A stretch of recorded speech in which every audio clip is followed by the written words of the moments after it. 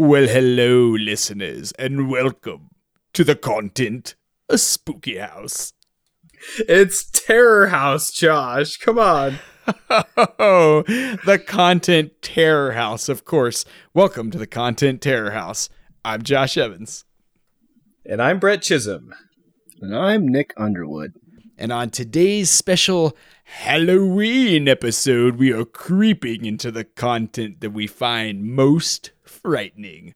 Will this content make you shriek? Will this content infect your mind like a disease? Will this content fill your heart with dread every time you hear the name Megan or even the sound If you're ready to fill your ear holes with some spooky stuff, stay tuned. If you dare.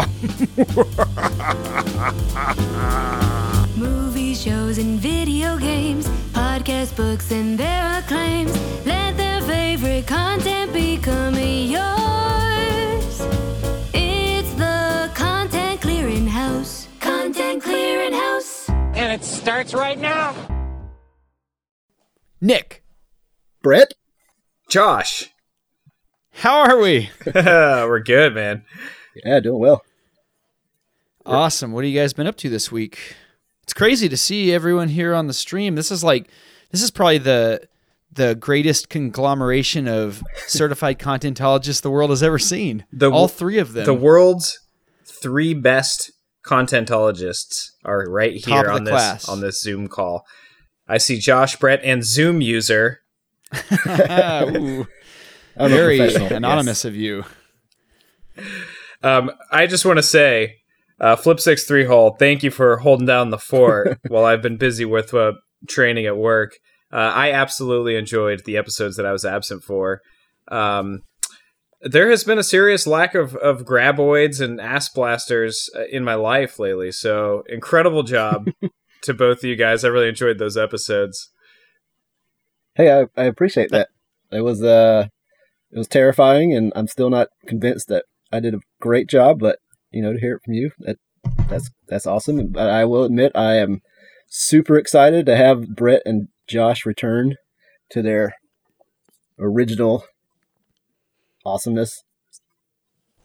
You just want to go back to just straight listener status like Brett has been this week. He said this is the first time he ever just experienced the show as a listener. That you're ready to get back to that after your foray into actually doing something with your degree?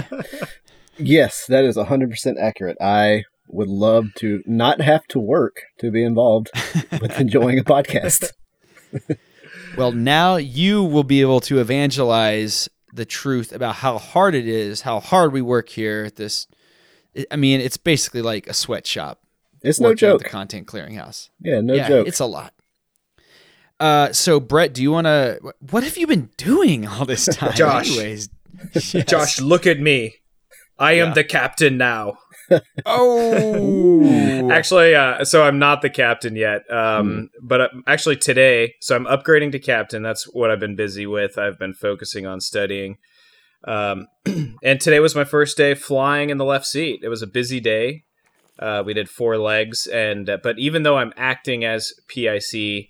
In terms of, my check airman is actually still the pilot in command, but he's pretending to be a first officer. So I'm in the left seat. I'm doing all the paperwork. I'm taxiing. I'm making all the command decisions. So I got 25 hours of that I need to do. It's called OE, which is short for operations experience or operating experience.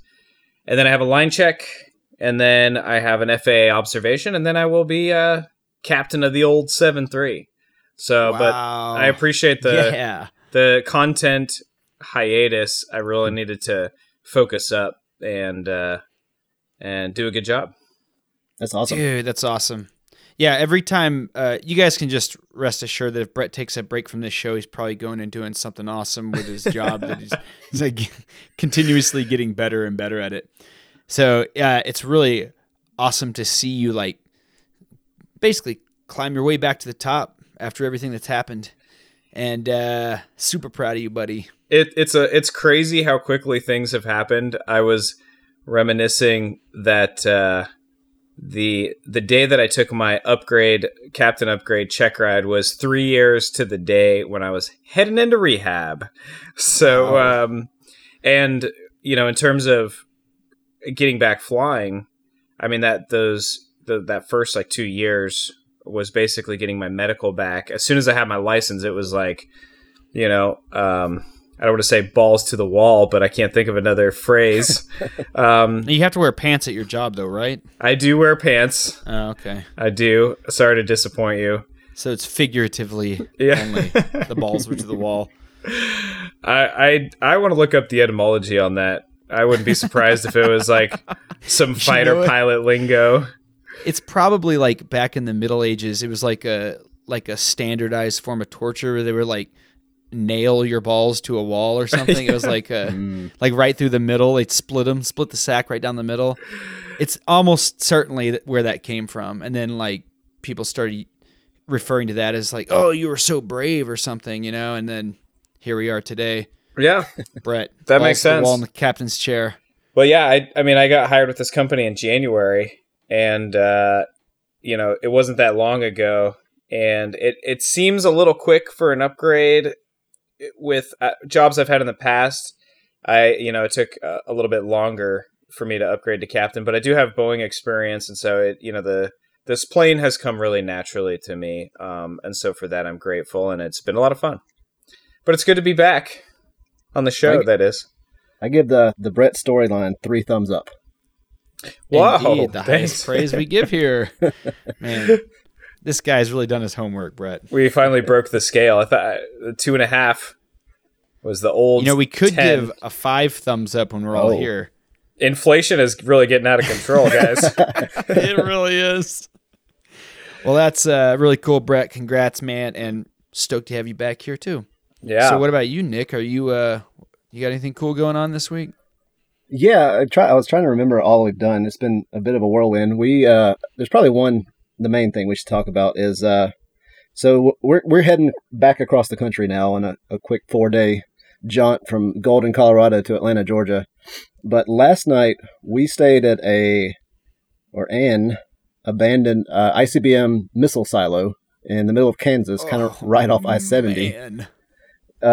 We used Harvest Host for that one. And this guy who I think he described himself as he calls all these things like missile silos and other abandoned DOE kind of installations. He had a name for it, but whatever that was, he used to sell them or broker them or something.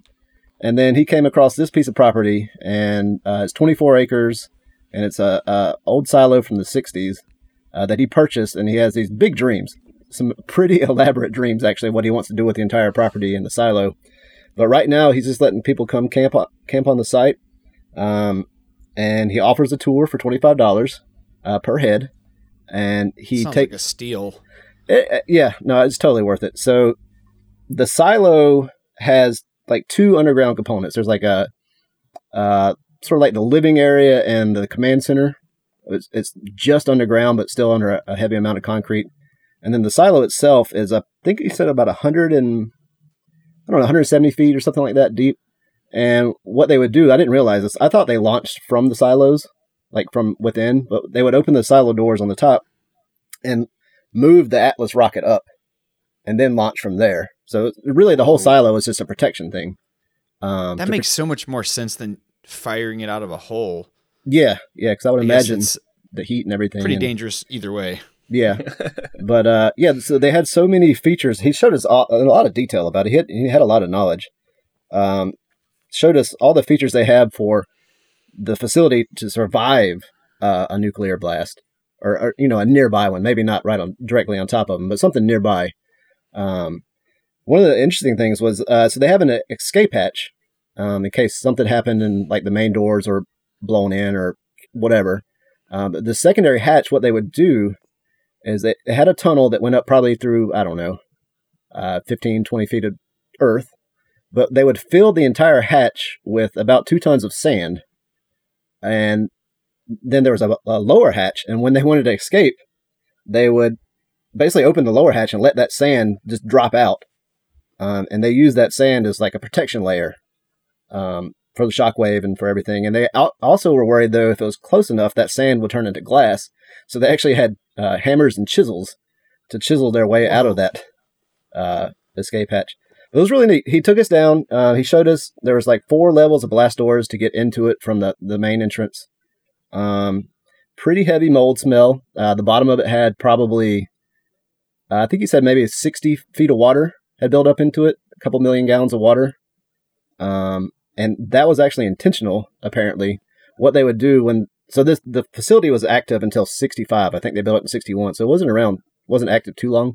But when I guess we had to set up the treaty with Russia to prove to them that it was no longer active, they would open the blast doors, or the whatever you want to call it on top, and fill it with water so their satellites could see the reflection of the water to let them know that this thing's not in operation anymore. That was pretty neat. Whoa, that's interesting. Yeah, he had a lot of. That sounds like an amazing spot. Yeah, it was really awesome. It was free for us, except for the tour. He set up a nice little bonfire right on the top of the silo, hung out with him, had a couple drinks, talked shop, went through all of his wild ideas of what he wants to do out there. So I suggest anybody going through Kansas on I-70 near Wilson, Kansas, stop in and check this guy's stuff out. He's a very interesting dude, a lot of cool ideas, and a really neat kind of piece of history. Awesome. Yeah, that sounds like the coolest camp spot I can possibly imagine. Man, you guys live such amazing lives. So, Josh, well, yesterday actually. How's suburbia? It's pretty good, man. Just mowing the yard, all the good things, fixing the trim in the house. But yesterday we went scuba diving in the Denver Aquarium, which was pretty incredible. That's we awesome. had done it once before, about a decade ago. And it's gotten way harder to set up over the years. So when this is actually the second time we've tried to do this recently. We got canceled once at the beginning of COVID, and then after COVID, it was super hard to schedule. But they it was probably really don't. Cool. They probably don't want their fish getting COVID, right? Exactly. Yeah, you know how salt water is a transmitter. But they did like a mini little patty course, and they showed us all about the gear, which we'd both been scuba diving before, so we kind of knew a little bit of it. But then it was about maybe a 30-minute dive in the aquarium, and we went down and sat on the bottom, and there were just hundreds of fish and eels and manta rays. Like we see the manta rays swimming around with their big like predator mouths open, sucking up plankton. But then once we had done all of our basic stuff, he let us just go anywhere, and there was like an archway in the coral that we were diving down on one side and then swimming back under it upside down. It was really cool. And, all these people on the outside, little kids waving at us. That was a really fun experience. So anybody is in the Denver area, that's something cool to look up. It's just a little bit of a pain to get it all on the books. Did you run into any mermaids or mermen? Merman. You know what? They do the mermaid show in that same tank. I took Isla to it once a long time ago, and when she came out, she was like, there's a job where you can be a mermaid? So I already implanted that idea in her that maybe one day she can work in the mermaid tank. So I briefly knew one of the mermaids that worked for the Denver Aquarium. I actually met her through a good friend of mine who's a pilot for Alaska Airlines. He lives up in Alaska. But we went to college together, and one of his friends worked the show. And I mean, she looked like a mermaid in real life. She had long red hair, and classic Ariel. Yeah. I've actually pretty cool. A celebrity. I'd never seen the mermaid show at like the Denver Aquarium. There's a big one in Atlanta where I'm from. However, when I was in Australia as a study abroad student 20 something years ago, and we went to one where we'll just say you got to throw money at the mermaids. Oh, the tails come off? Yeah, it depends. How many of these plastic coins you traded your cash for, you threw towards them. But yeah, it was a whole different story for probably a whole different podcast. This sounds like a Shotgun Willie's story to me. Yeah, that's you're thinking the right direction. They have a submerged pole. Right. They might have. They don't allow you to submerge the pole. No. Nah, No. that goes against code. Yeah. Not in the champagne room. Well, sounds like we all had great weeks. So nice work, everybody. All right, Brett, let's get into this thing, man. Yeah. Well, Here you've prepared something for us. excuse me. I did. Got to clear my throat for this. Well, today I thought it'd be really fun if we turned the Content Clearinghouse into the Content Terror House. Ooh. So we are each picking a few. I believe Josh and I have 3. Nick, I believe, might have 2. We picked a couple of pieces of content that we think are the most frightening, the most terrifying, the most stupefyingly scary pieces of content to celebrate this spooky season. It's our first Halloween. It's our first Halloween special, buddy. I'm so excited. So to get started, I wanted to bring to the off top, what is fear? It's such a simple question, right? And just like anybody else trying to find the answers to simple questions, I typed it into Google and I started down the rabbit hole. That is the move. Well, I think the thing is we're all pretty clear with what fear feels like. We've all felt it. The official definition of fear definitely rings true to me. It's an unpleasant feeling triggered by the perception of danger, real or imagined. But I wanted to dig a little bit deeper for this special Halloween episode. Webster says that's what fear is. The start to every great wedding speech. Webster says divorce is. It all went downhill when the pole became submerged at the Denver Aquarium. So my first source for this off top is a medically reviewed article by Dr. Daniel B. Block. It's on the website verywellmind.com, and it's simply titled, "What is Fear?" So, I think that our guess of kind of why we experience fear, we don't like it. It's not a pleasant sensation, but obviously it has some point to it. So I wanted to verify that, and that is indeed, at least most scientists, most doctors believe it is the case that fear is to keep us alive. I mean, this is a very important, very vital emotion for the continuation of our species. It's a natural, primitive human emotion, and it involves essentially a universal biochemical response. So yes, there is an individualized emotional component to it, but this is something that pretty much every living thing with a developed nervous system can experience. So not only does this survival mechanism kick in as a response to a perceived threat, but it could also be something in your mind. And I think that's the content that we're really trying to tap into with this Halloween special. So the physical reactions, it can include sweating, increased heart rate, high adrenaline levels, and it makes us extremely alert. So this physical response, it's called the fight or flight response. So your body is preparing itself to either enter combat or run away. And like I said, it can result from a physical threat, an emotional threat, or a psychological threat. So it could be any sort of threat of harm. So I wanted to dig a little bit deeper into some more specific styles of fear. So I dug a little bit deeper, and the next website that I found extremely fascinating comes from the legendary psychologist Paul Ekman. Now, I believe I've talked about Paul Ekman on the show before. Now, this guy, real-life psychologist, he's the inspiration for some great content. I don't know if you guys have seen Lie to Me, starring Tim Roth. Oh, yeah. Brett. Yes. It's a good one. That's a classic. It's a classic. It's an old favorite of Bree and I's for sure. We I feel like it got canceled at some point after season 2 or season 3. Yeah, there were just a few seasons, I think. Oh, so good. Nick, so well written. Nick, have you seen this at all? No, I don't even know if I've heard of it. Dr. Cal Lightman. Yeah, I highly recommend it. I think it was on like network TV too, which is probably why it got canceled. It was too good for network TV. Is it on Netflix now? I think you get it on Netflix. That's where I watched it. Okay. I watched it it's about, back when it was broadcast. Tim Roth, he's a body language expert, isn't that what it is? Or maybe he's a lying expert. He just reads like facial cues and body language. He's a human lie detector. Exactly, 100%. He travels around solving mysteries. Exactly. So the real life Paul Ekman.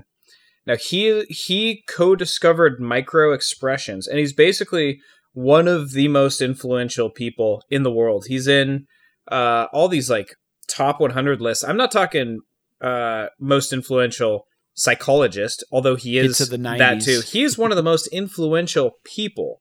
This guy's really made an impact on culture today, but especially for his incredible discoveries of studies in psychology. He's really made an impact on that particular field.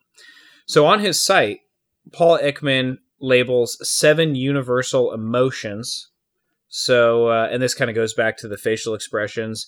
The 7 emotions are anger, disgust, surprise, happiness, sadness, contempt, and fear. Now, on Ekman's really fascinating page, specifically on fear, link in the show notes with all the other links that we'll mention tonight, he included a graph from the Atlas of Emotions and different fear intensities. So before we get into some terrifying content, I'm going to list these varying fear levels from least intense to most intense. Are you guys ready for this? Yes. I'm so ready, Brett. Right on me. So at the bottom, we have trepidation, and then nervousness, moving on up to one I'm unfortunately familiar with, as we all are at times, anxiety, and then dread. And the movie? Not exactly, but they're fear adjacent for sure. Now, I'm hoping, guys, that dread is the absolute floor for the content that we've picked for this episode. Dread is a great movie, though, Brett. Absolutely. So after dread, we have desperation, then panic. One more level up is horror, and finally, at the tippy top, we have terror. So I kind of liked seeing fear sort of fractalized or put through a prism and laid out in all its rudimentary fear-flavored colors. That is really cool. So there you guys have it. And like I said, I'm going to link to a few more articles that you yourself can check out, and you can dive into the science of the terrifying. Get you ready for these quote-unquote recommendations we're going to make. I'm not claiming that some of these are recommendations, by the way. Yeah, same.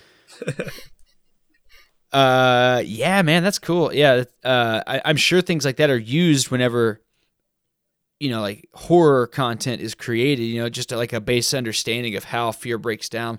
But I also think it's really cool that humans are maybe one of the only creatures that create recreational fear. Like, there's so much of our entertainment that revolves around intentionally scaring ourselves, and I'm sure that has something to do with fear being like a base level instinct, and us having engineered most of the fear out of our lives at this point. Like, everything is, we already mentioned I live in suburbia. It's about the least fearful place there is.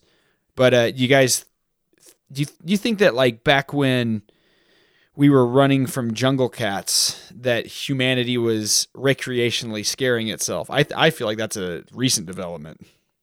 I'm going to disagree with that. I bet you they were telling scary stories. I bet that they would scare each other in jest. I think, I didn't mention this. I was trying to shorten up my off top a little bit, but I think it's a little bit more complicated than just fight or flight.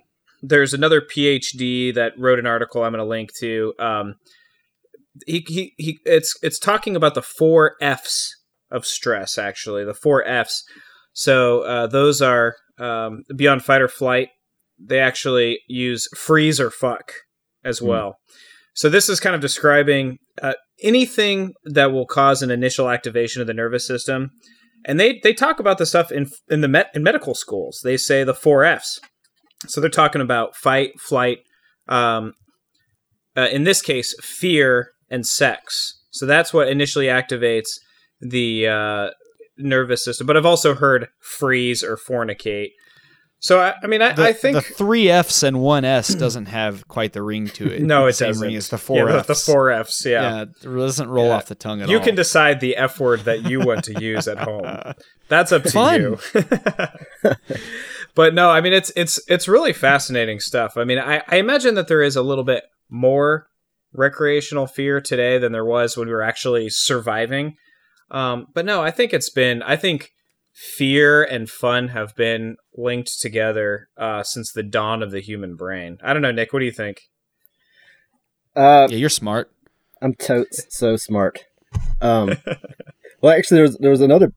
So yeah, when you first mentioned fight or flight, I was thinking, God, every time I get scared, like legit scared in like the real world, I freeze. And I was like, I could have sworn that was like the other thing people do. Yeah. Mm-hmm. So that's definitely my go-to. And I think I just sit there and I shut everything down so I can evaluate at like a closer level.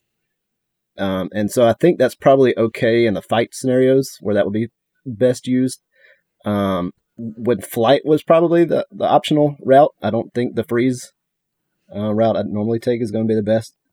I just want to throw that out there. Yeah, freeze is my thing. As far as humans, I feel it like works with the goats. Those goats are awesome when they just Fainting fall over. goats. Yeah. Yeah, they have a huge fan base online because of how adorable they are. No one would ever attack them. I think to maybe test that theory, though, we take like a tiger and have it scare the goats and then see if that the freeze actually works out in their favor on that one. Yeah, fainting goats, that works great at goat yoga, but not so much whenever you're trying to not be food. Exactly. I was going to say, as far as the humans and the history of the fear and fun, I feel like our emotions, like you're saying, Josh, we have to add the fear to our lives because we've engineered most of it out. I feel like there's like a baseline level of everything that the like experiences of these different emotions that the mind and body need to kind of keep everything in balance. So I think it does make sense. I think I might be on Brett's side on this one, that we would probably, I mean, I guess unless you lived in a terrifying place where everything was terrifying, I think just naturally we would end up just scaring ourselves to just almost as an instinct to keep those, keep a little bit of input in the fear center and, as to be an opposite of the fun center. I think that makes sense to me. That kind of hones the edge. Yeah. That would make sense, back in the day too, recreationally scaring each other to keep your edge honed, especially if you had to spend like 2 weeks back in the village planting seeds or something instead of going out hunting, then you'd probably start longing for it. You know what? That's what I get, guys, for not being the smartest person in the room. 2-on-1. Bunch of geniuses. Well, let's take a quick break, and then when we come back, we'll get into this content. Ooh, content. Clear it out. Welcome back to the Content Clearinghouse. All right, Brett. So your idea was to bring a smattering of content pieces from any genre that were scary to us or caused fear or, I don't know, just terrifying stuff, right? That was the idea here. Absolutely. All right. Well, Oh, man, Brett, you're scaring me. So I will tell you guys before we get going that this is kind of hard for me because I love this genre and I don't really watch or read things to be scared, specifically not reading. I'm not afraid of words. But lately I have been thinking about like horror movies specifically in a whole new way because of this podcast called With Gorley and Rust.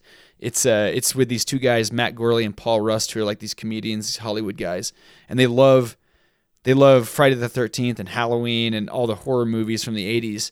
And it's a comedy podcast, and it's like they call it an easy listening horror podcast. They have like soothing voices, and they're so passionate about these old horror movies. They're so funny that they really defang the content it's with kind of their smooth approach to discussing it.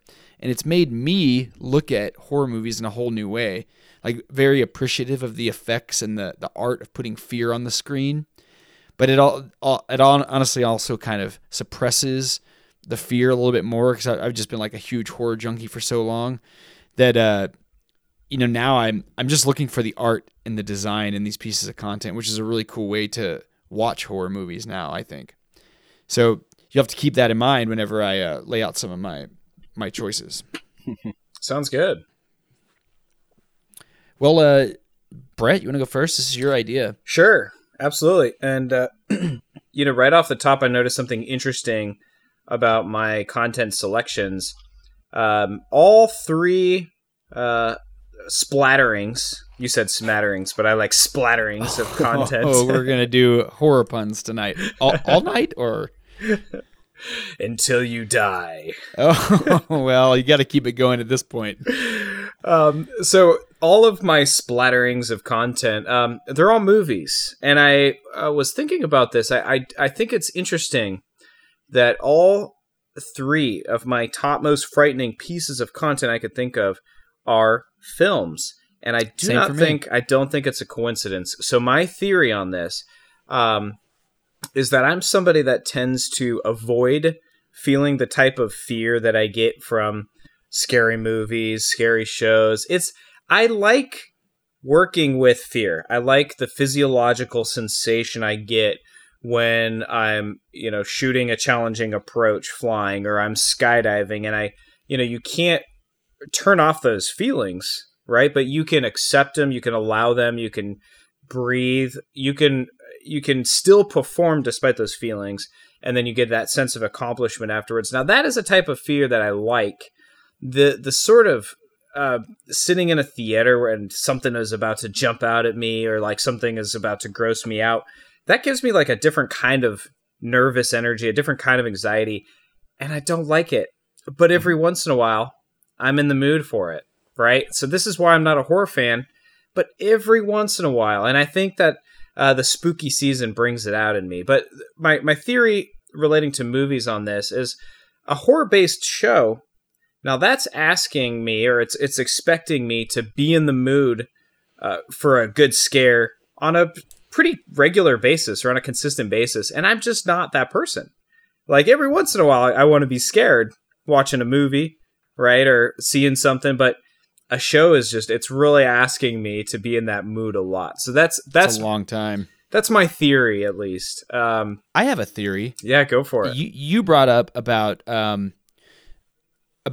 you kind of enjoy that sensation, like when you're shooting a hard approach or skydiving or something.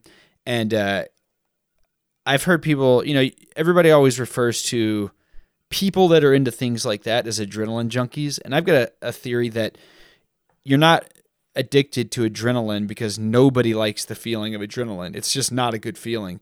What you're addicted to is adrenaline suppression. Mm-hmm. You're addicted to being able to operate in those typically adrenaline-soaked scenarios without feeling the same kind of like crippling fear that you might if you weren't conditioned to that. That's a theory that I've had about being in a quote-unquote adrenaline junkie for a while now. Yeah. That's interesting. Yeah, I'd buy that. I think that jives pretty well with the way I've kind of approached everything from skydiving to some of the more scary stuff I've done. It's like preparation for some real crazy event in the future. Can I keep my cool? Yeah, totally. Kicking back and relaxing on top of an ICBM silo. That's what if it launches? That's pretty ballsy. Actually, I was a little worried based on the condition of it if it was going to collapse under us. There's lots of rust. It was stable. Flip 6-3 hole, Heather, Miles, and their Airstream were never seen again. Ooh, spooky. So, my three movies, I'm not going to give you all the titles yet. I'll start with one. But I have a serial killer scary. I've got a ghost scary. And then I just have a terrifying scary. So, I'm starting out with my serial killer scary. Now, this is 7. Spoilers. Good one. Spoilers ahead. Did you catch that? Did you catch my pun? There is a major spoiler ahead. Oh, what's in the box? Gwyneth Paltrow.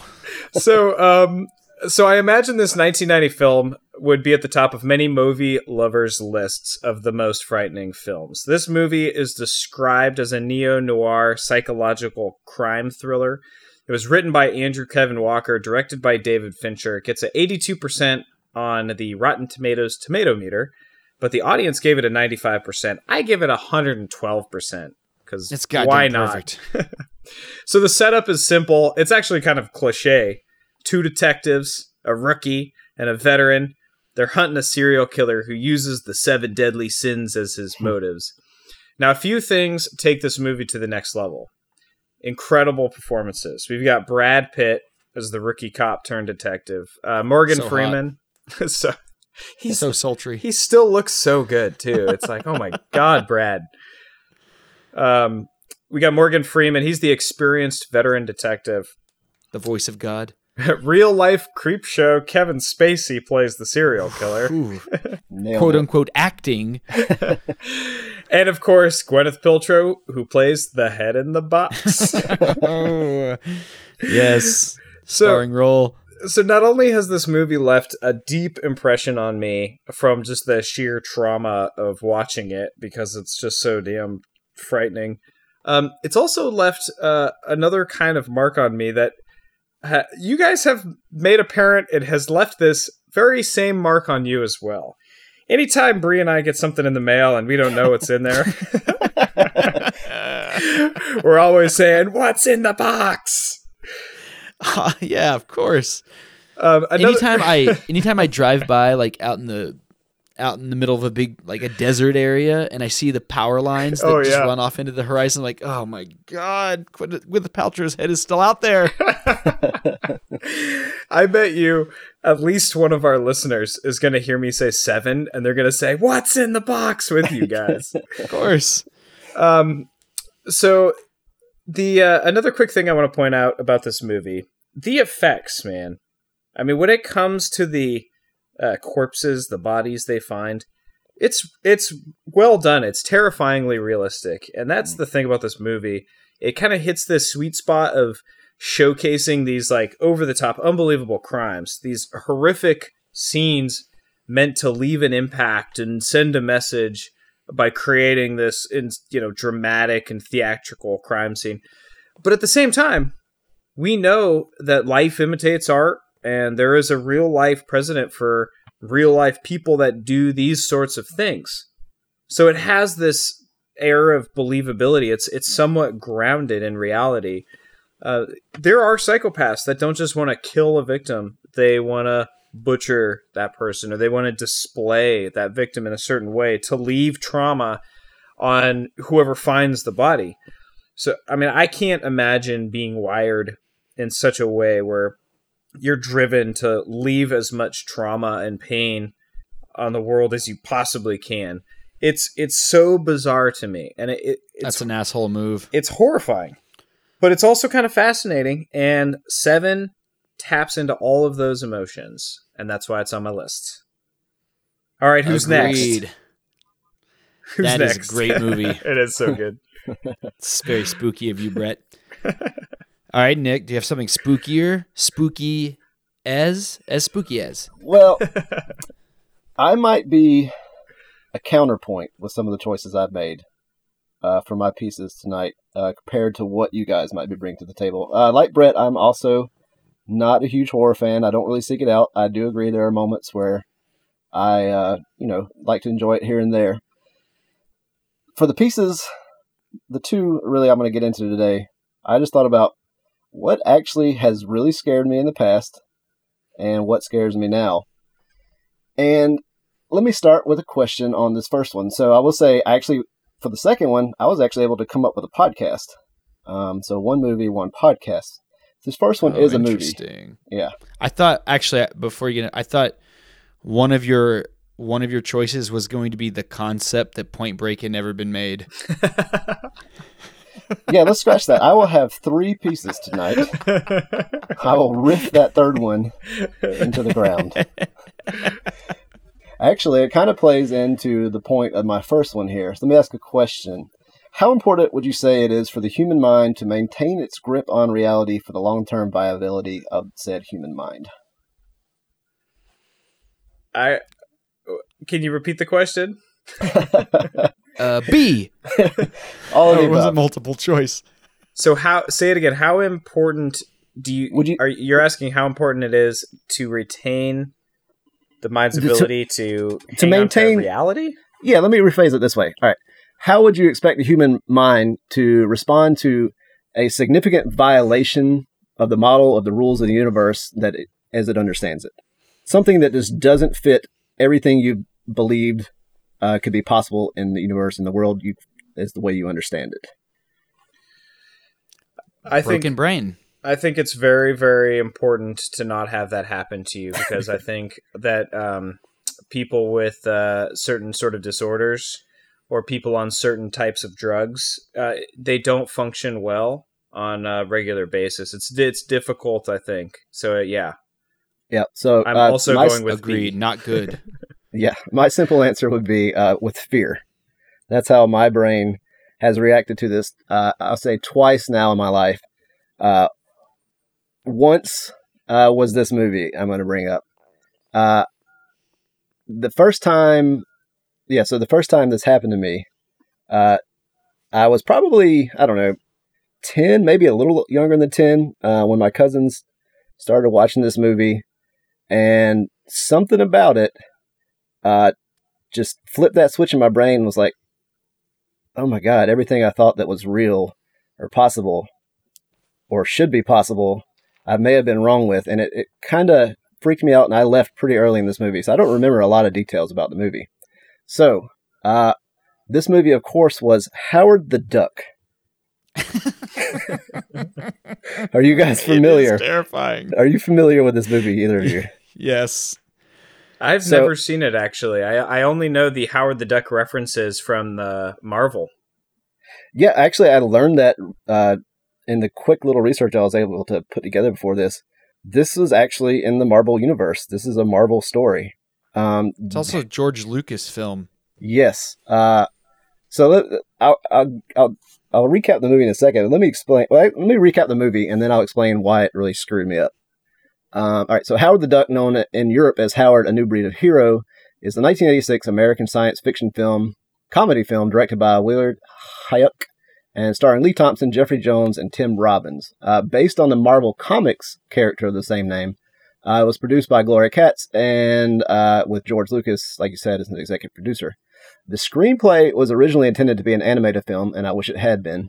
But the adaptation became a live action because of a contractual obligation. I'm not sure what that means, how that comes about. And I probably could have researched that, but I didn't. And this was the interesting thing about the Marvel side of it. Apparently, it was the first full-length theatrical release of a Marvel character since Captain America in 1944. I bet that was great. Or the serial of 1944. It was 20 years since they had done a Marvel character. So Lucas proposed adapting the comic book following the production of American Graffiti. And after multiple production difficulties and a mixed response to test screenings, Howard the Duck was released to theaters in 1986. Upon its release, the film was a critical and commercial failure. It was criticized for its humor, performances, inconsistent tone, and appearance of the title character. That's very important. Ooh, and that's all the things. Though the effects and soundtrack were mostly praised, in the years since, it has been considered one of the worst films of all time. It has also developed a cult following. It was nominated for 7 Razzie Awards, winning 4. It made $30 million or $38 million on a $30 to $37 million budget, so it basically broke even. So, like I said, I was probably 8, 10, something like that, and I wasn't prepared to see this. So, I'm sure you're familiar with the term Uncanny Valley when it comes to like AI renderings and stuff like that. Yeah. There's something akin to that in this movie with this duck, live action duck, that comes out wearing a suit, talking like some guy from Brooklyn or the Bronx or something, doing... I'm walking here! Yeah, he comes in and he does kung fu to save some girl. Jennifer Jason Leigh, I think, if I remember right. From some, typical 80s thugs wearing some really typical 80s movie thug outfits in the back alley of somewhere. And Probably spikes on their leather jacket. Yes, that and all kinds of weird patches and some chains and stuff. I think they actually had makeup on and some spiky hair, all that kind of good stuff. But I don't know what it was. I don't know if it was just too real or too close to real. And like my imagination was like pretty good. I mean, back in those days and still is. And it just felt so real to me that it literally terrified me. I remember thinking, this can't be real. I don't know, maybe they didn't prep me for what it was. Maybe I thought it was actually a real freaking walking, talking duck man. But kids will believe anything. Yeah, it put the fear in me, and I walked away, and I could probably watch it now. I probably should have if I'd found the time. But that was my first break from reality, even though it wasn't actually reality. Have you guys ever had anything, at least content-wise, do anything like that to you? I would imagine it would have to be a young thing. I don't think a piece of content could do that to me now. Actually got something I'm talking about that's like that. The first one I'm bringing up. But you know what? So my first piece is also kind of about something that terrified me when I was a kid. And you bringing this up also makes me think about, as a person that's raising children, how vital it is to curate what they are exposed to, because you never know what is going to do this, what is going to break their brain. Because I had a very similar first thing I'm talking about. And that is just, you look at Howard the Duck now and it's so innocuous. It's just like, it's like the unofficial logo for the Razzie Awards, but the thinking about how impactful that is to you, man, that is an important piece of information to keep in mind when I'm raising children. Hey, I still can't go near a pond to this day. I do. I think you guys need to give yourself a little bit of credit, though. Like when I thought you were bringing that, I thought before you told the story that this happened when you were an adult. And so I don't know. I think that I wouldn't consider it breaking your brain. Maybe it's more of a rite of passage for a kid to be really frightened by something, because there's always going to be, that really impactful fear. It's like the first time our fear circuits are really being triggered is like this, unknown threat. And we're still at an age where it's maybe difficult to delineate between fiction and nonfiction, or reality and imagination. So yeah, I don't know. Maybe you can reframe that so you don't feel like you were broken at 8 years old.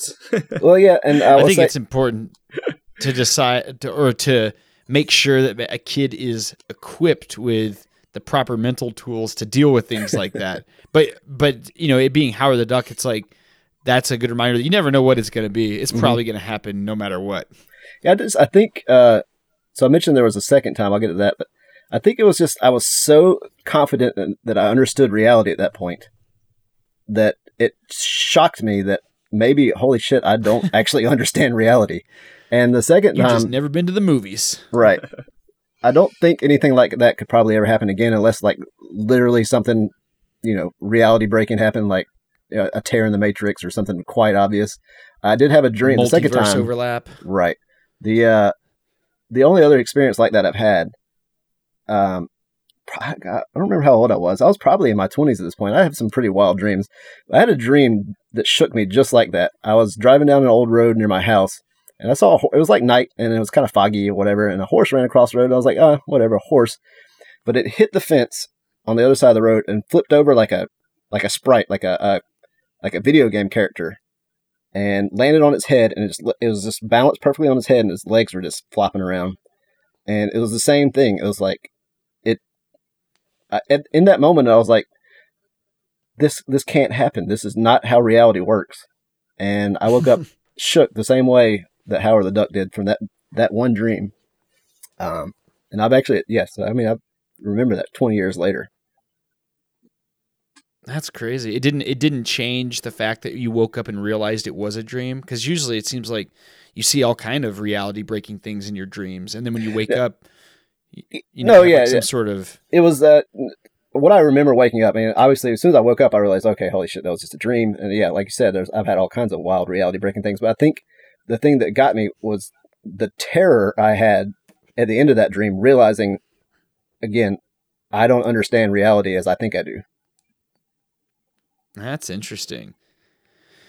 Well, that actually feeds really well into my first choice, man. You're hitting all around it. So I put together 3 choices that are, the first one is because of the concept, the second is because of the effects, and the third is because of the reality of it. And like I said, like these are not necessarily recommendations, although this first one is a straight up recommendation because this is a great movie and it doesn't really need any explanation. It's the first Nightmare on Elm Street. And this is kind of a softball, but it's such a classic. And this might have been one of my first films, or maybe real even concepts, that truly terrified me. Like I was aware of Nightmare on Elm Street very young, but I didn't see the movie until much later. So my child mind kind of filled in the blanks on what a dream demon was. And that concept was so terrifying as like a 6-year-old or however old I was. A demon that can kill you in your sleep is scary to anyone really, but especially a child, because there's literally no escape. But recently I watched this movie again in the last year, and man, it really holds up. Freddy did not start off as the merry prankster of dream murder. He was much less funny and more menacing in the first film. And he kind of became a caricature of himself in the later movies. And by doing that, he became iconic. But I find, and I think most people find, the concept of Freddy Krueger much less terrifying than they do in the first one. And I don't know, if you are not like a connoisseur of these films, you may not even remember that Freddy was actually scary in the first movie. And in the first one, though, his performance, Robert Englund's performance, is just like pure terror, and it literally haunted my dreams when I was a child. Now, have you ever heard of worry dolls? Yeah, I think so. Is this like are they little troll-sized dolls that you... They're probably like an inch tall. I think they're like a Mexican-style doll. It's like a wire... It's just like kind of a little human wire frame, and it's wrapped with thread, so it has like different designs, and you're supposed to rub them when you get worried. Well, I was introduced to worry dolls right around the time that I also was introduced to Freddy Krueger, and man, the combination of knowing that there was a toy that I was supposed to worry on, and then understanding that Freddy Krueger existed, that made it way worse, because then I was like, oh, there's an escape. I'll just worry on this doll. And then I was just so obsessed with being worried. Man, what a nightmare being a child is. That's awesome. We actually have 2 of those. Now that you mention, we have 2 of those in our bus, and I don't know where they came from, and I never really knew what they were, but I have exactly what you're describing. You ever worry on them? No. God, no. They could be I wish they were here. Dolls. If you see a Howard the Duck poster, you might have a reason to bust those out of storage. That's right. I did look up some cool stuff about this movie. I don't want to go too deep into it. You guys know what Friday the 13th is, but this movie was created in response to a series of articles Wes Craven read in the LA Times about men in Southeast Asia that died in the middle of nightmares, and that was the impetus for Freddy. It's just like some crazy article from back in the late 70s. And also at the time, every killer was wearing a mask. There's Michael Myers and Jason and Leatherface, and he wanted a killer with the appearance of a mask, but able to be more expressive and also have the ability to speak. And so that combined with he wanted an iconic weapon, and he realized that knives were kind of like blasé at this point, but they're still scary. It's like way scarier to get stabbed than really any other type of weapon. So he created the iconic knife glove, and the name Freddy Krueger was a kid that had bullied him in school, Fred Krueger. So he named, this horrifying monster after him. Can you imagine being that kid? Oh, to realize gosh, later, that's hilarious. He was like, wow, I must have been a real shithead when I was a kid. I horrified Wes Craven, who went on to be one of the most iconic directors in horror cinema. Wow. So many good choices, such an iconic creation. And that exemplifies why I love horror so much. The artistry of creating these things that haunted me as a child. If you haven't seen this movie recently, you should totally revisit it. It's 100% worth it. Holds up across the board. Sounds like it hits on Ekman's top of the fear scale, terror. Oh, yes. Very fractalized breakdown of fear. I actually considered that one for one of mine as well. Same cousins that introduced me to Howard the Duck, maybe a couple years later introduced me to Freddy. And I want to say I actually finished the Freddy ones. I was able to do that. I guess by that point I didn't care about reality anymore, and just whatever happened, I could deal with it. You're over it. That was your short stint as a nihilist. Yeah. I liked this experiment because for those listening, we did not tell each other beforehand what's on our lists. So I was hoping there's going to be at least one overlap. There might still be. We shall see. There could be. Well, that's a hallmark of this show. You never know what you're getting into. As you and I, we never know. That's a hallmark of fear. So fear of the unknown. Yeah, exactly. Sound like Elsa over there. Okay, well, I am ready to move on to my ghost scary. Speaking of artistry, now the reason I came up with the idea to do a Halloween special is actually two reasons. Josh, you recommending American Horror Story Season 9, I thought, you know what? I've gotten so many recommendations to watch American Horror Story, and I never know where to start because I know it's all standalones, blah, blah, blah.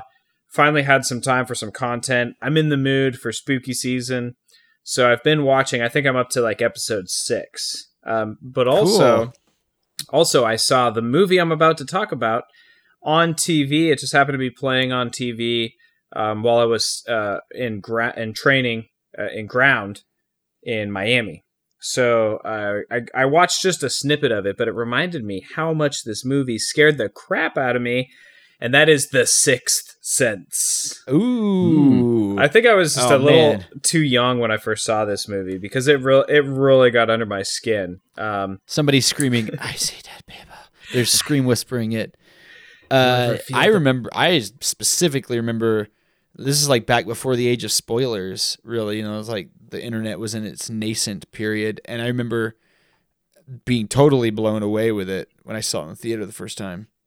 Yeah, it's a good one. And, my question to you is, do you ever feel the prickly things on the back of your neck? The tiny hairs on your arm? When they stand up? That's what happens to me when I watch this movie. Is that a Haley Joel Osment impression? It's not very good, but that's what I was going for.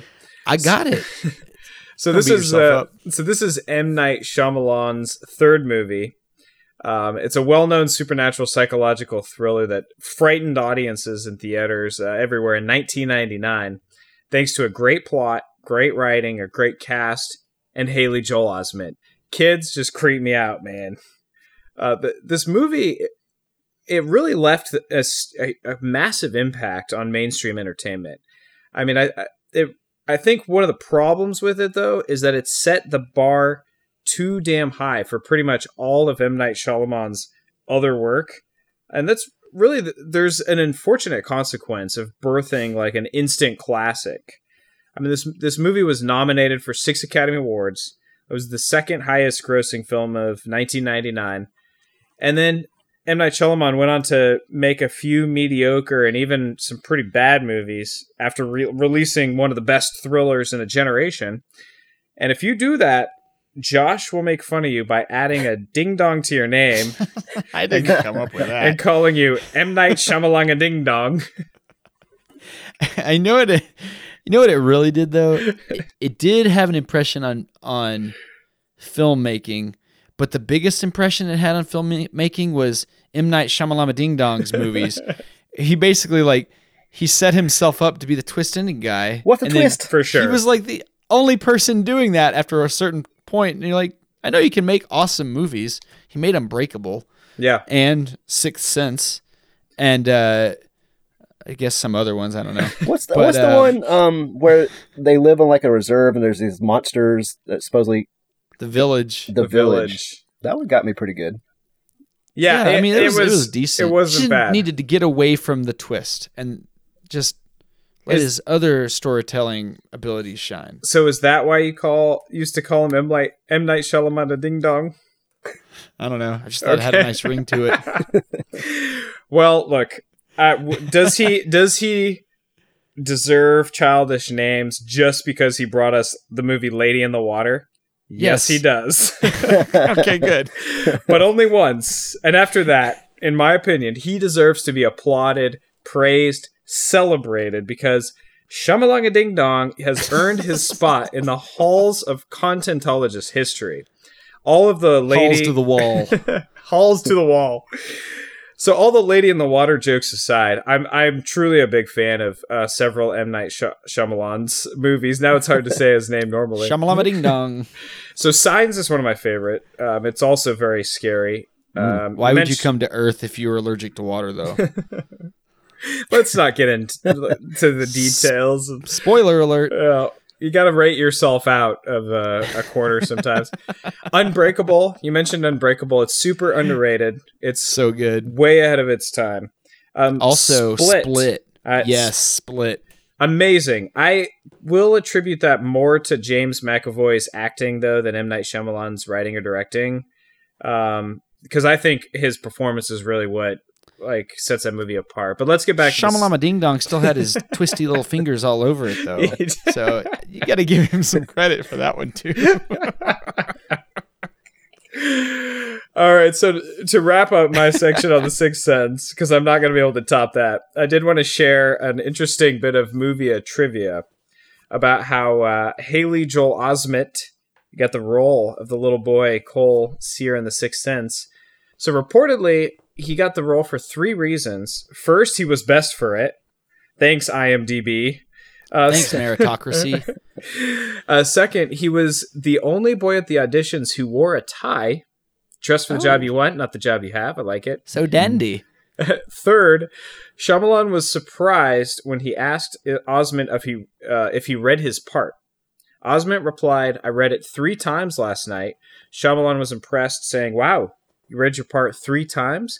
To which Osment replied, "No, I read the script 3 times. Oh, probably solved a Rubik's Cube that was sitting on Shyamalan's desk, too. He was so impressed. Honestly, this movie, it defined the quintessential movie plot twist. It was praised by critics, loved by audiences, and in my opinion, it deserves a spot on the Content Terror House's Halloween special. Spookiest list ever. Brett, awesome choice. Agree with everything. Nick, what's your next one? All right. Well, I already told you. I found a way to bring a podcast to this. I went with the theme. What literally scares me, and it, definitely have had trouble with a lot of movies. I considered things like Candyman, another one that really messed with me when I was younger. Ooh, me too. Obviously, the Freddy's or the Nightmare on Elm Streets. After watching Candyman, I spent at least a week just peeing my pants because I was afraid to go in the bathroom. Yeah, agreed. But then I thought about afraid I would say it 5 times. This is like standing. It's like standing next to a cliff. You're afraid you're going to jump. You're afraid you're going to say intrusive thoughts. Yeah. So I was trying to think of what scares me right now, and being an aging human, this podcast speaks directly to that. The podcast is called, aptly, "This Podcast Will Kill You." It might not be, or I'm certain it's not what you might be thinking about. It might be about. It's actually about things that scare me this day and age more than just about anything aside from large cats, and that is diseases. Ooh, oh, this is a podcast I've listened to. I have listened to this as well. I'm looking it up right now. This is a good one. It's on the My Favorite Murder, their network, right? I'm not sure. I'm right about that. Yeah, you can just agree with me. 100% right. I think it's from Exactly Right. Yeah, that's their podcast network. It is? Yeah. It's under the Last right. Podcast Network umbrella? Oh. Yeah, totally. That's exactly right, Brett. I think you're gaslighting me, which is something that frightens me. That's what frightening. They say. The My Favorite Murder podcast network My Favorite could either Murder have been called Look and Listen or Exactly Right. Those are the two names that it could have been. My Favorite Murder. Exactly You're correct. Right. I thought you were talking Last Podcast Network for some reason. No, Brett. I'm talking about a whole different thing. My Favorite Murder. Okay. I'm sorry for the intrusive thoughts. Apology accepted. Well, as a moderate hypochondriac with some not quite fully diagnosed issues going on, this podcast is my nightmare fuel.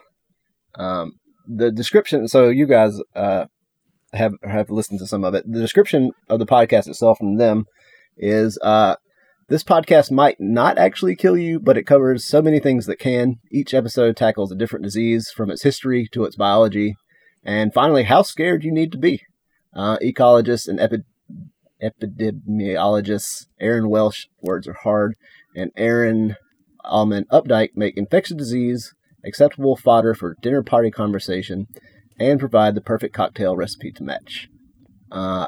Just for the listeners who aren't exposed to this podcast yet, here are a couple classic titles from their 84 episodes now. Episode 74, Naegleria fowleri, the brain-eating amoeba. Episode 67, HPV, My Wart Be With You. And episode 20, Prions, Apocalypse Cow.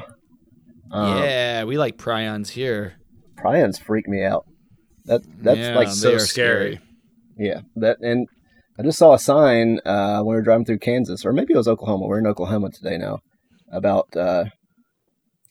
chronic wasting disease making its way down here in the deer. Freaky stuff. Yikes. Not much really to say about the podcast. I mean, it's pretty straightforward. The hosts do a great job. They're excellent podcasters. They do a great job of diving deep into the details about the diseases in an easy to digest and perhaps somewhat inappropriately chipper manner. Their soothing voices are the best way I've found to ease into a panic state of high anxiety.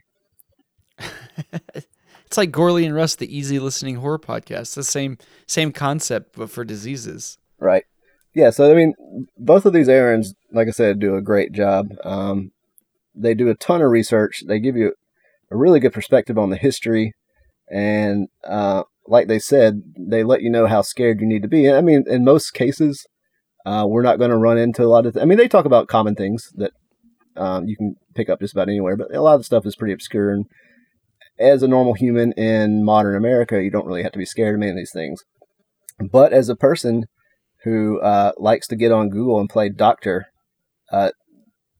once they list one, maybe two symptoms that I've experienced ever, I am certain that I probably have HPV, Naegleria fowleri, and probably some prions running loose in my brain. Tactical error. As far as fear goes these days, this one tops my charts because I, like I mentioned, I haven't really sought out any good horror movies lately. But this is where I keep my fear levels elevated enough to remain a balanced human. Do you find that embracing that fear by listening to this podcast is like oddly soothing in some way? No, I don't think so. I think it just makes it worse. Okay, well, maybe you shouldn't do that then. Nick, thank you for reminding us that we don't even need to watch scary movies to be scared on Halloween, because real life is already pretty scary. Just go outside, breathe some air. Exactly. There's enough terror floating around for you. I love this suggestion. This is definitely one that's going on my future content circuit. One of the best last podcast series in recent memory was the one on the Black Death. Black Death, so good, man. I truly believe that period of time was the worst period of time in history ever to be alive in. So, this stuff's truly fascinating. That's an awesome one, Flip63 Hole. Thanks. Thanks for that's good. I like your approach to it too. It's like it's very different than the way we're doing it. I think you're going with things that have, instead of being recreationally scary, it like actually as you say, broke your brain or caused like ongoing low-level horror and terror in you at all times. So it's very cheerful way to offset what we're talking about. Yeah, it's a lifestyle choice, isn't it? It's fear. Yeah. This is the way I live. All right. I got one that actually, as an adult, this is something that I intentionally avoided for the longest time. And this is what makes this one so scary to me was the effects. And it's just what they put on screen is so believable. And that's Martyrs, which is a film I know you've watched, right, Brett? I have. I liked it.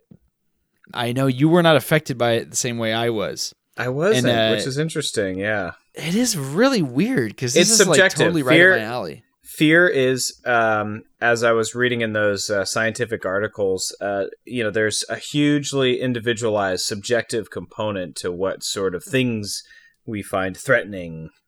Yeah. And this movie, for some reason, even as an adult, was very intimidating. And I used to watch the Texas Chainsaw Massacre remake as my falling asleep movie. I know everyone's very impressed with my bravery, but it's like movies do not scare me. But this movie really did, and it probably needs a little bit more of an intro. If you listen to me talk about horror, you know that I found this movie very disturbing and didn't want to watch it a second time. And this is it's a French film about two young girls that have been tortured by a mysterious and shadowy organization. And they perform this home invasion on some of the perpetrators in an attempt to get revenge, and it does not go well. In fact, it gets so much worse for them than anything they had ever experienced before. And this film it's part of the new French extremity movement, which is a loose collection of transgressive films that tackle extreme subject matter like sexual violence and torture. And that is not typically my thing, but this one, I did seek it out specifically because it was put on almost every single list of the scariest movies of all time. Any list that doesn't include The Exorcist, let me correct that because that's such a softball phone it in answer for the scariest movie of all time. But when you get above that class of list and you get into the things that like people that are really into this stuff don't want to watch, that's where this shows up. And I avoided this film for years, and that's not something I would typically do with horror because I love, twisted shit on film. But the concept of personalized abuse and brutalizing seemed so much more extreme in this film than anything I'd ever seen before. And like I said, I used to watch Texas Chainsaw Massacre to fall asleep. So I put this off and then eventually decided to watch it, and it was intense. In fact, I think I told you, Brett, afterwards about it, and then for some reason you went and watched it and loved it. But I thought it was scary, but it was just very good. It was a great concept, and it was very well done. Yeah, I mean, it was very well done, and I'm glad I watched it. But it's probably other than the next movie I'm talking about, the only movie ever I was like, once was enough. There's one long torture scene that doesn't involve any implements of torture other than some dude's fists. And it seemed like they really just filmed a guy beating up the actress. It's so real. And this film also features one of the most horrifying creature designs I've ever seen. If you've seen the movie or any clips, you've seen this creature. It looks horrifying, but the creature design really sells the backstory of how much torture a person would need to go through to become something like this. And visions of that design are still imprinted in my mind. So this is not a film that I would recommend to anyone. However, there are some sick fucks out there like me that would find this maybe appealing. And for those people, I commend you. Just know going in that viewing Martyrs, it's not a film you watch. It is a brutal experience that happens to you, and it sticks with you for years. It's quite terrifying. Why don't I remember the creature in the movie? You may not have thought of this thing as a creature, but I think it's in the credits, they refer to it as the creature. Gotcha. It's the girl with like all the armored things over her eyes and her crotch and everything that is like haunting one of the main characters. Okay. Yeah. have never seen this. I remember you guys talking about it on the show. Not wanting to experience my third reality break, I'm probably going to skip this one. It's a lot. It is a lot. It is a lot. Okay, well, I got a oh my god, everything's scary movie, which, in my opinion, I don't know why I would think this, but I think it's more frightening than Martyrs, for sure. Wow. Okay. So originally, I do want to give an honorable mention. I had a somewhat obscure sci-fi movie on my list as a sci-fi scary.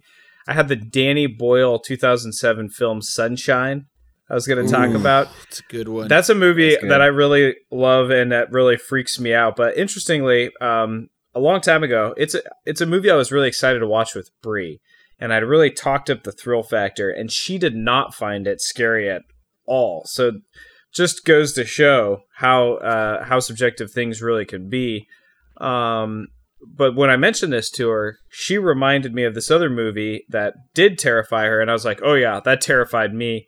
And dare I say it's even better than in terms of getting under your skin and terrifying you. It's even more frightening than this godlike entity or religious icon coming out of the sun and mind melding you and then slowly baking your skin until you're crispy because you've been exposing yourself to sunlight. I gotta watch Sunlight again. My number one Sunshine. fear. You just described it.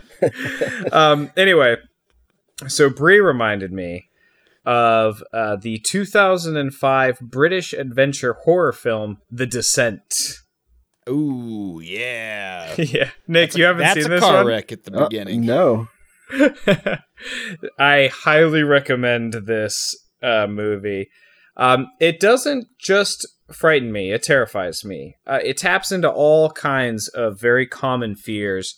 Claustrophobia. Brett doesn't like holes in the ground. Who does, man? Always twisting ankles. Gophers. Claustrophobia, the fear of the unknown.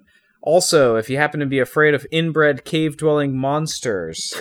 My number two fear.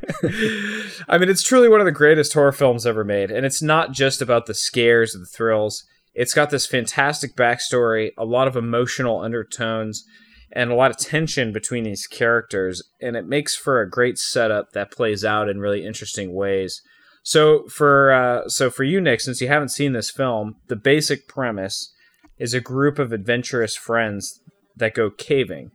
All ladies. All ladies. And it takes place a year after one of the main characters, Sarah, experiences a severe emotional trauma. I'm not going to share much about it, but after descending underground, they start to find these strange cave paintings and evidence of an earlier expedition, and they soon learn that they're not alone, and there are some strange underground predators living below ground that begin to pursue their prey.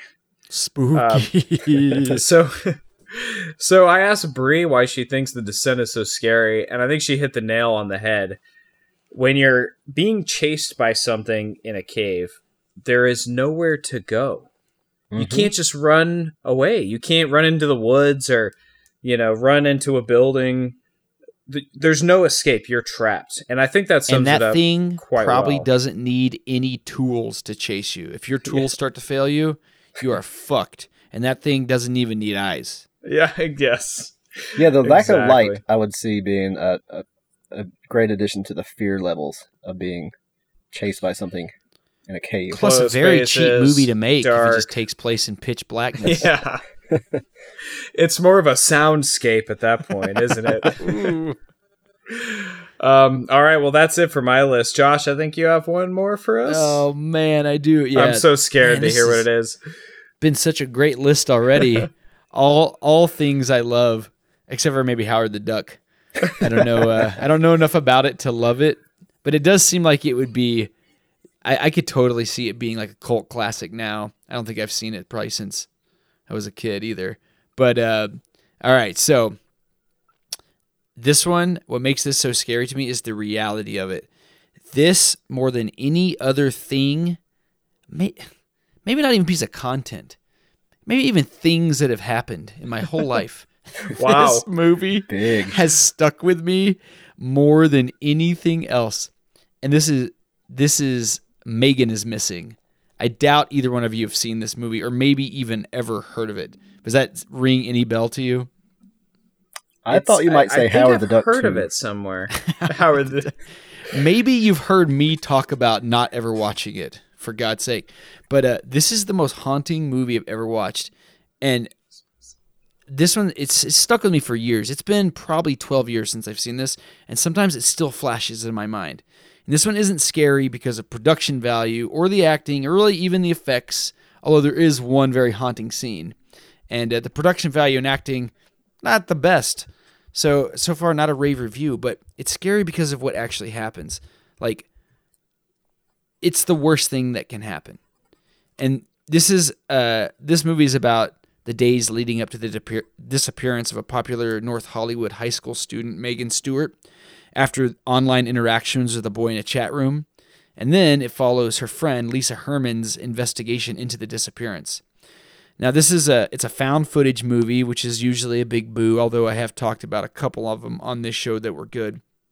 And it's one of the very first computer screen films, so kind of like The Den, which I did talk about on here, which was all captures from computer screen.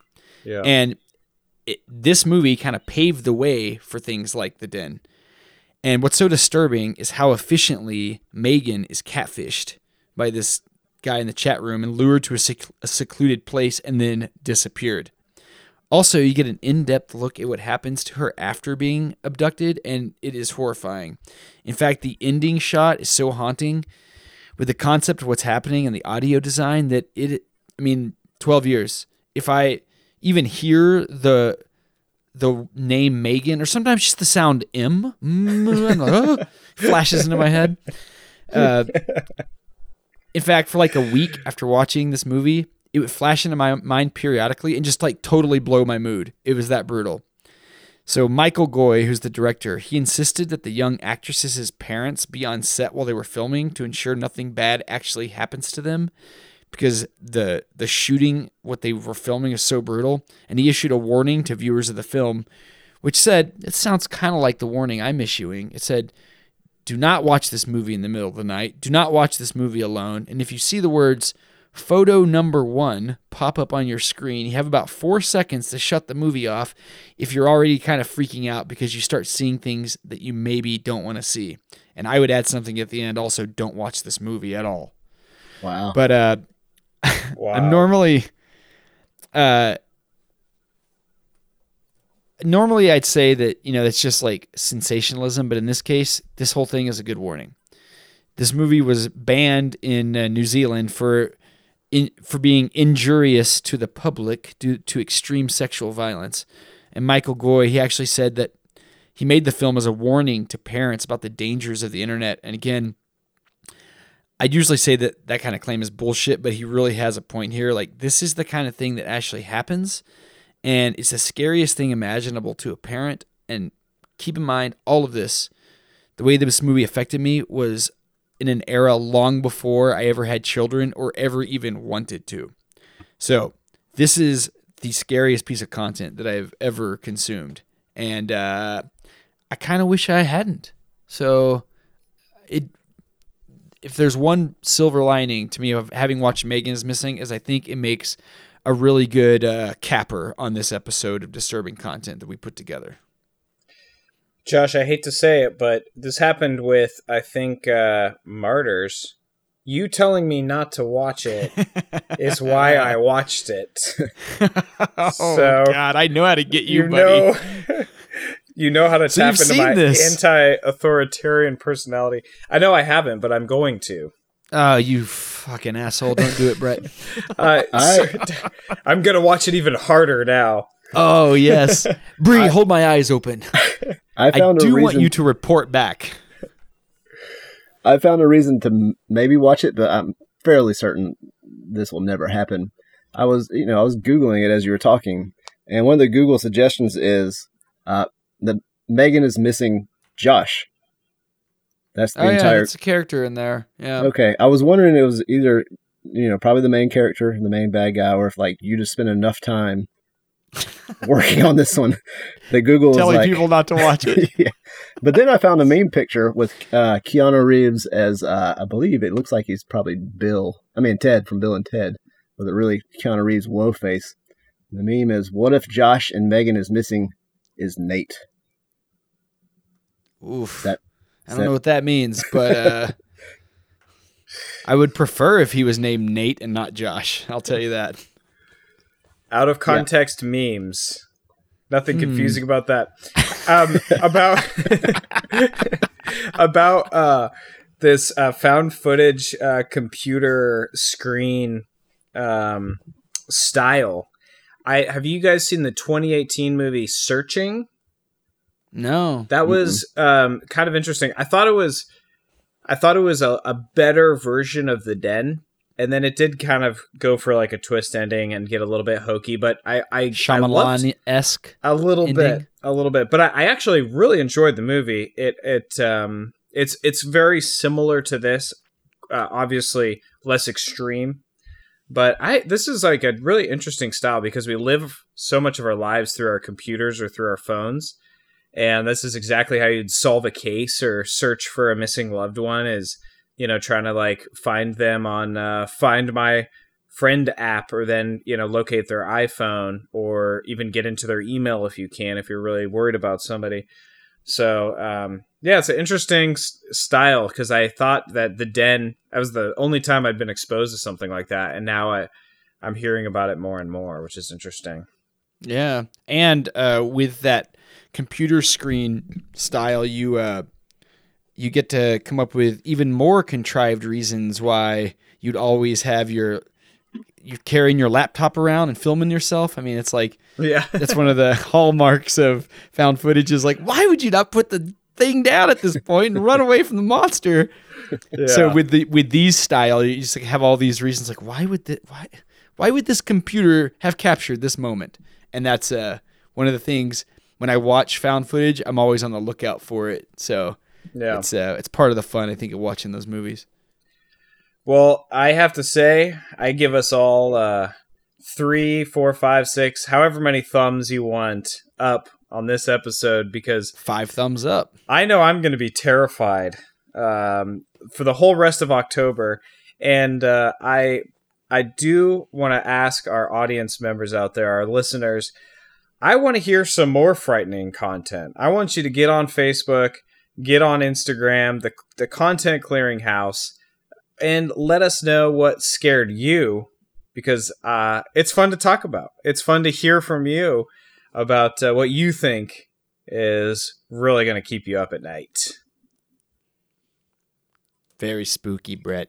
I was going to ask you, Brett, do you want to play us out, see if you still got it? And guess what? It sounds like you still got it, buddy.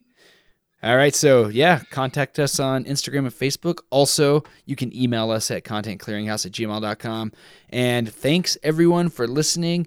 We love that you guys are tuning in. We are going to keep working hard to bring you the greatest content possible. And, of course, as always, like I say whenever I do the exfil from the show, we're going to jam it into your ear holes next week.